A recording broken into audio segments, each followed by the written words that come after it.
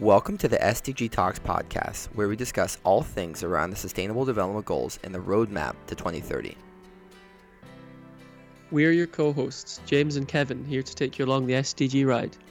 We hope you enjoyed today's SDG Talks podcast. Well, it's great to have you on the podcast today, Jordan. Really interesting to read a lot more about Bridges for Enterprise and the work that you've been getting up to with your non-for-profit. And the fact that you've been working now in over 30 different countries with almost 100 social enterprise startups, helping them along their journey through your incubation program, providing consulting, financial, legal, and technical service advice. And it sounds like a really cool mission and venture. And would love to kind of kick things off, just maybe to get a background from you. You know, what is Bridges for Enterprise, how you got started with it.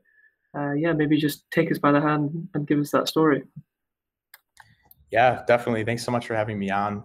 So Bridges for Enterprise was founded in 2015 at the University of Cambridge in the UK. And it really started as a small student club with no real ambitions, I think, to grow beyond that. But it was sort of ambitious from the very start and trying to sort of bridge the gap between initially career success and making a difference in the world, and then that slowly blossomed into what it is today over time, into now a much larger global nonprofit that works across multiple countries and works with social enterprises around the world to help scale and grow and help them create more impact. I joined Bridges for Enterprise in spring 2017. So at that time, the organization was looking to expand beyond Cambridge and thinking about going to Europe and North America and Asia, and trying to figure out what other groups of students and professionals could get involved in this mission to help grow social enterprises to scale the SDGs and help them create more impact.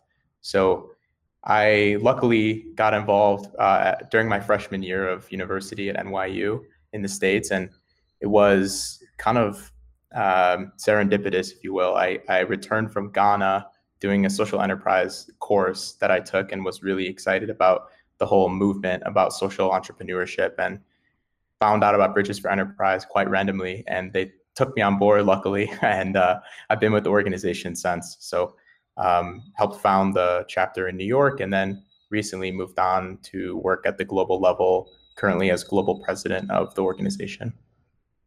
Cool, awesome. Sounds like a really cool journey.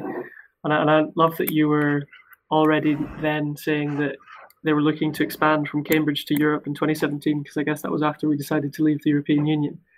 So the UK was then its own, very much own thing at that point. I'm just still kind of reeling from that coming into effect this year. Being Scottish and having lived in Denmark, and it's just horrible. But really cool to hear about Bridges for Enterprise and what you're all about. What would you say then is, what's the driving force now, and how are you still sustaining it? And how did you go from just this group of people in Cambridge to yourself now opening a chapter in New York? And what does the organization look like? How do you actually interact with all these different stakeholders on a global level and keep things running? Yeah, we take it day by day. Sometimes it's more challenging than other days because we run on an all volunteer model. So it may seem from the outside perspective quite difficult and tricky to manage, but I think we've set it up such that we have a pretty strong level of communication among people, and we really rely on people to be trustworthy and accountable to the responsibilities they have on a day-to-day basis. I think it makes it a lot easier for us to keep people in check and make sure that things get done on time. But essentially, the way the organization is structured is there's a global sort of management group of people. They're working professionals. They graduated from one of our chapters, so Cambridge, New York, or Singapore, and they are just starting out in their career. They're former chapter leaders, and they're really interested in growing BFE and staying a part of the organization. And they sort of oversee 5 different divisions. So we have incubation, operations, technology, impact research, and outreach. So that includes communications and partnerships. So those sort of areas or functions, if you will, sort of cover different facets of BFE, and that's how we structure it at the global level. And all of those divisions then oversee our chapters, which we have a chapter in Cambridge where we were founded, and then one in New York, and then one in Singapore. And then recently we actually started piloting 2 new chapters, one in Rotterdam in the Netherlands, and then one in Vancouver in Canada. So it's quite decentralized in that regard, but there is enough oversight and management to make it work. So the chapters are relatively autonomous, you could say, but with guidance and oversight from the global level.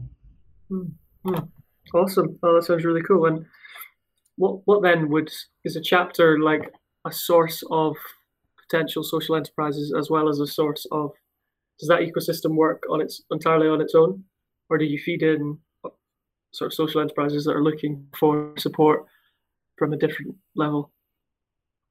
Yeah, so the social enterprises apply to us directly through our website, and then we review applications on a rolling basis. We have 2 cohorts of startups per year, where we accept between 8 to 12 startups in each cohort from all across the world, specifically in the developing world or global south. And we review applications, like each chapter is assigned to different parts of the world to review each application. So for instance, Cambridge focuses on reviewing applications and trying to recruit startups from Africa and the Middle East. New York focuses on recruiting and interviewing startups from Latin America, and then Cambridge does the same thing for Asia. So we've sort of regionalized it a bit to make it easier for us to manage. And the chapters don't really, the chapters do conduct outreach and they interview the startups and such, but all of the decisions on which startups are going to be accepted into our incubation program are made on the global level and then allocated down to the chapter teams to begin working and starting the incubation program. Cool. And what would then be a kind of experience for a social enterprise or for a startup? What's that like? Like, I'm a startup in Scotland and I've applied and I'll need some help. And what's the process? How long am I going to have support for? Is it just one person? Is it like a whole team? How does it run? Yeah, it's a good question. So we have a 6 to 8 month incubation program completely free of charge for early stage social enterprises at the pre-seed and seed stage level. And first, so there's 2 guaranteed components to the program that include consulting and then finance advisory. And then we have 2 optional parts of the program, including legal and technical advisory services. Consulting and finance occur in sequential order. So consulting is 3 to 4 months and really focuses on any particular area that the business needs addressing. So it could be HR, operations, marketing, you name it, really whatever is their most pressing need to kind of get them to that next level.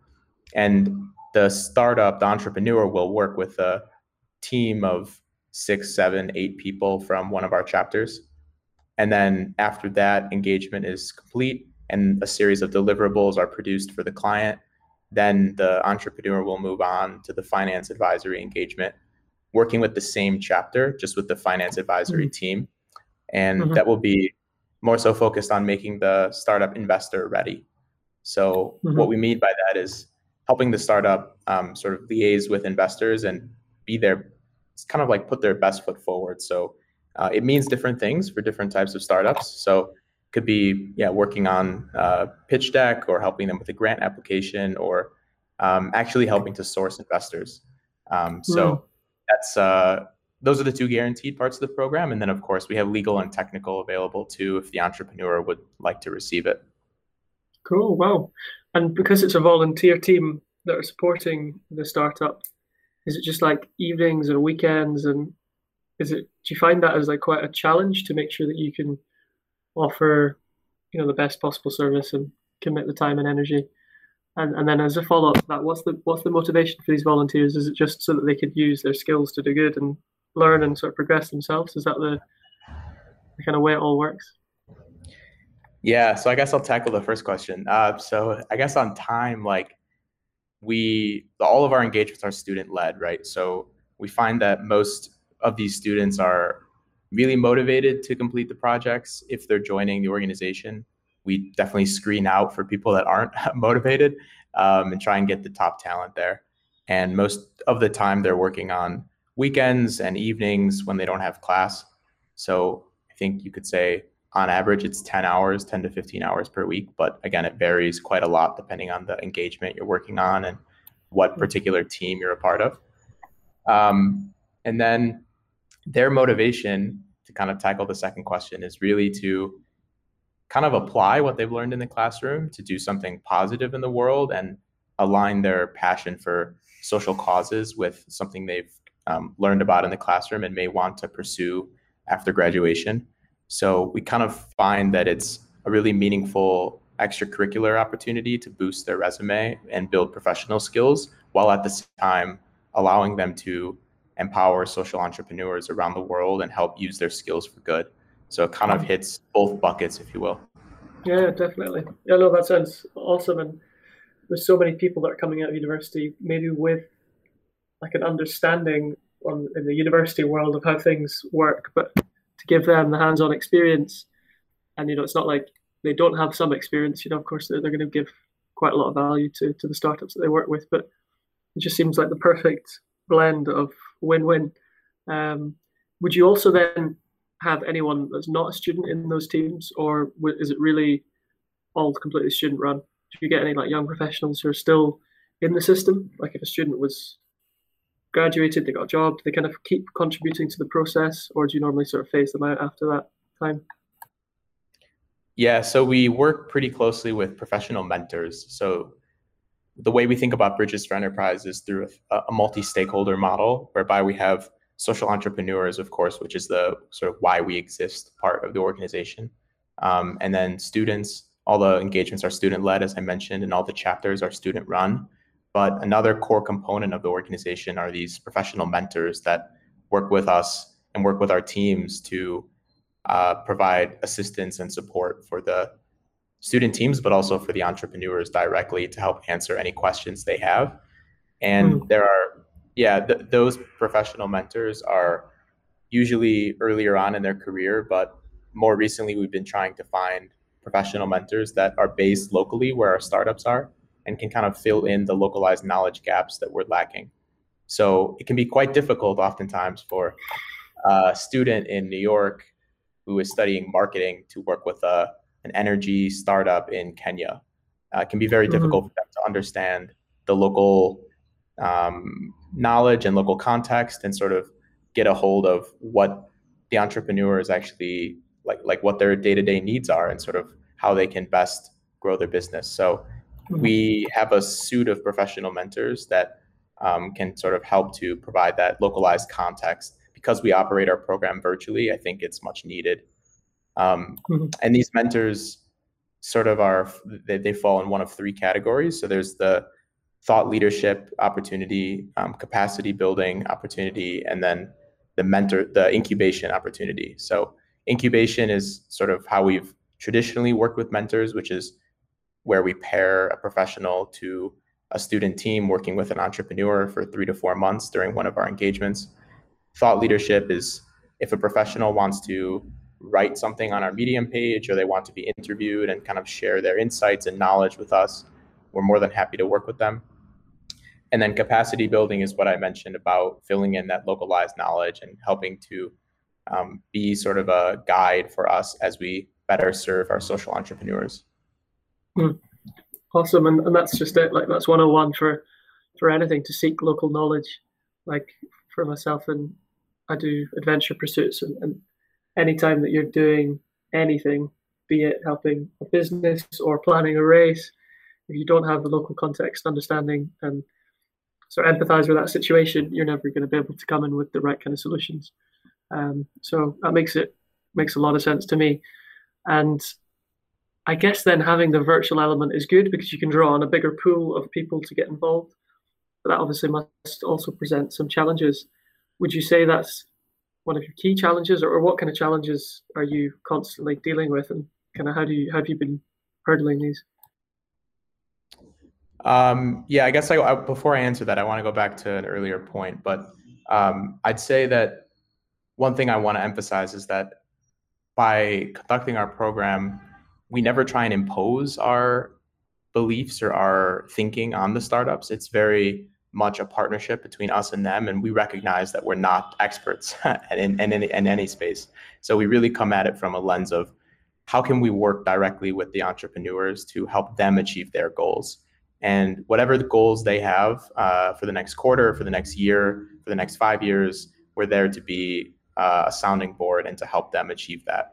So the professional mentors work with the student teams and the entrepreneurs from a very altruistic mindset. It's really just looking at what the needs are and sort of thinking about what skills and capacity we have as a team, and then how we can best support them. It's kind of like an antidote to the voluntourism model, if you will. And that's also one reason why we operate virtually too, is that I think it allows us to be more flexible and nimble and work across the globe with different entrepreneurs and build up various amounts of expertise in different areas, be it regions or sectors, different startups that we've worked with.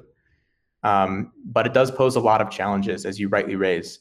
Like, it can be difficult to communicate with the entrepreneurs because of the locations they're in. Sometimes Wi-Fi is not the best, and sometimes we have challenges just trying to conduct virtual video calls. We try and have regularly scheduled meetings with them, so every 2 weeks or so. And there are fixed sort of periods during the 3 to 4 month engagement where the entrepreneurs are expected to show up and provide data and information to the teams. But oftentimes getting the data and the information needed to conduct analysis and provide the best services to our clients can be very challenging, right? Because if you're an early stage startup and you have 2-3 full-time employees, oftentimes you don't have a ton of data necessarily to analyze. And sometimes our clients in the past have not necessarily had all the data available in the right format. So it's been interesting for us from a learning experience to work with them and help them best sort of put that in a professional format and a way in which we can, provide the best quality services. Mm-hmm. That makes a lot of sense for me. What are your goals for going forward in the future? Like, over the next sort of 3 to 5 years, where do you see BFE taking things? Yeah, I think we have pretty ambitious plans to become one of the largest global nonprofits helping to accelerate social enterprises through a multi-stakeholder lens, right? I think we have missions to impact not just social entrepreneurs first and foremost, but also students and mentors, or really professionals around the world who want to contribute to this cause.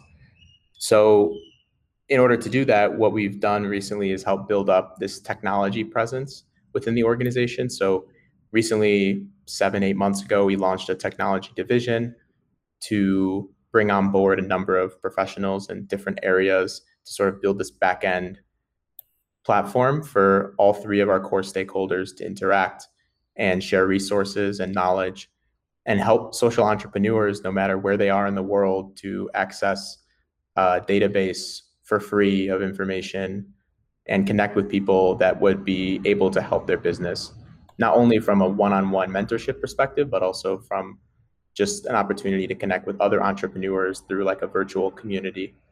So this is a grand vision that we're hoping to realize in the next year, 2-3 years. Who knows? I mean, we have to be flexible with timing because we run as volunteers. So really just trying to be as nimble as possible and understanding that things take time. But this is the goal, and we hope to expand to more chapters around the world, work with more students, more professionals, and of course, continue empowering more social entrepreneurs. But through this journey, we hope to also become sort of a thought leader or a go-to in the social enterprise ecosystem, because the more entrepreneurs we work with, the more we start to see patterns and realize some things that startups are looking for across regions and across sectors. So hopefully we can sort of use that knowledge for good and help to share it with different people. Yeah, it makes a lot of sense. What then if somebody's listening into the podcast just now, be it a student or an enterprise, a startup enterprise, or what have you? How could they potentially engage with you? What's the process like there? Yeah, so we accept I mean, it depends on who they are first, I guess. Startups can apply directly to our program online. Our application is available there year round. It's quite easy, takes 10, 15 minutes to fill out. So definitely encourage any entrepreneurs that are based in Africa, Asia, Latin America, and the Middle East to fill that out if you think you're eligible. And then students, if they're based in one of the chapters that we already have operating, they can apply directly to the chapter. You can check out what available positions there are by going to ops.bridgesforenterprise.com. That's OPPS.bridgesforenterprise.com. And then professional mentors, lastly, can go to our website and fill out an application to become a mentor in one of those 3 buckets I mentioned earlier. So it's quite easy to do. The application's available year round, and we'll get back to you in 2-3 weeks or so after the application's filled out. And hopefully we can get you involved in some way. Cool, Jordan. Very, very, very concise and informative. And I'll make sure to put all those links in the chat below so that anyone wants to check it out, they can easily find it. But that sounds really great to me. I don't know if there's anything more that you want to share on the work that you're doing, or any mic drops, any inspirational thoughts for anyone listening in here. Leave the floor to you. I think the only other thing I'd love to highlight and kind of give a shout out to is the entrepreneurs that we work with, right? So I'm always inspired. I think what drives me to do this work is really to see the impact we can create for the entrepreneurs we serve. So one example I love to highlight is on our homepage, but it's an entrepreneur named Elvis. He's based in Buro, Uganda. He runs a social enterprise called Pearl Entrepreneurs Academy, and they sell clean cook stoves and solar lanterns to low-income populations in Uganda. And our New York chapter worked with him for the consulting and finance advisory engagements to help create impact tracking frameworks and help create financial models for his business. And he was able to successfully apply to different grant applications as well through the support that we were able to give him. And first and foremost, it was just so inspiring to see how his business is able to impact so many lives on the ground. And even though we can't be physically in Uganda working with him, it's just so motivating to see the difference that students can make around the world just through using their knowledge and partnering with professionals who can fill in the local knowledge gaps. And we wish him and all of our entrepreneurs the best and great success on their journey, because being an entrepreneur is so tough, and oftentimes you feel quite siloed in your own region or community, wherever you're based, and getting to interact with people around the world that are really dedicated to working with you and alongside you to grow your business is quite empowering. So we hope to continue to serve more entrepreneurs like Elvis and others around the world. Awesome. Love to hear it. And I really think what you're doing and what you've created here is extremely innovative, and it feels like the definition of innovation. You found this missing link between different target groups and how they can both work to serve each other. You've not developed some amazing new solar panel technology, but the impact that you're having through this is really mega when you look at the numbers and the countries you're working in. So I just wanted to say thank you very much for the work you're doing, and thank you for coming on SDG Talks. Well, thanks so much for having me. I really appreciate it. It was awesome to talk to you today. And hopefully we can get more people to join our cause. Thanks for listening to the SDG Talks podcast. Make sure to check out all the show notes for relevant links from this show. Please share and follow SDG Talks on social media, and stay tuned for updates from the Unleash and United Nations community. The goal of SDG Talks is to bring you value. So if you want to learn about something specific or have suggestions, please let us know. We look forward to seeing you next time on SDG Talks.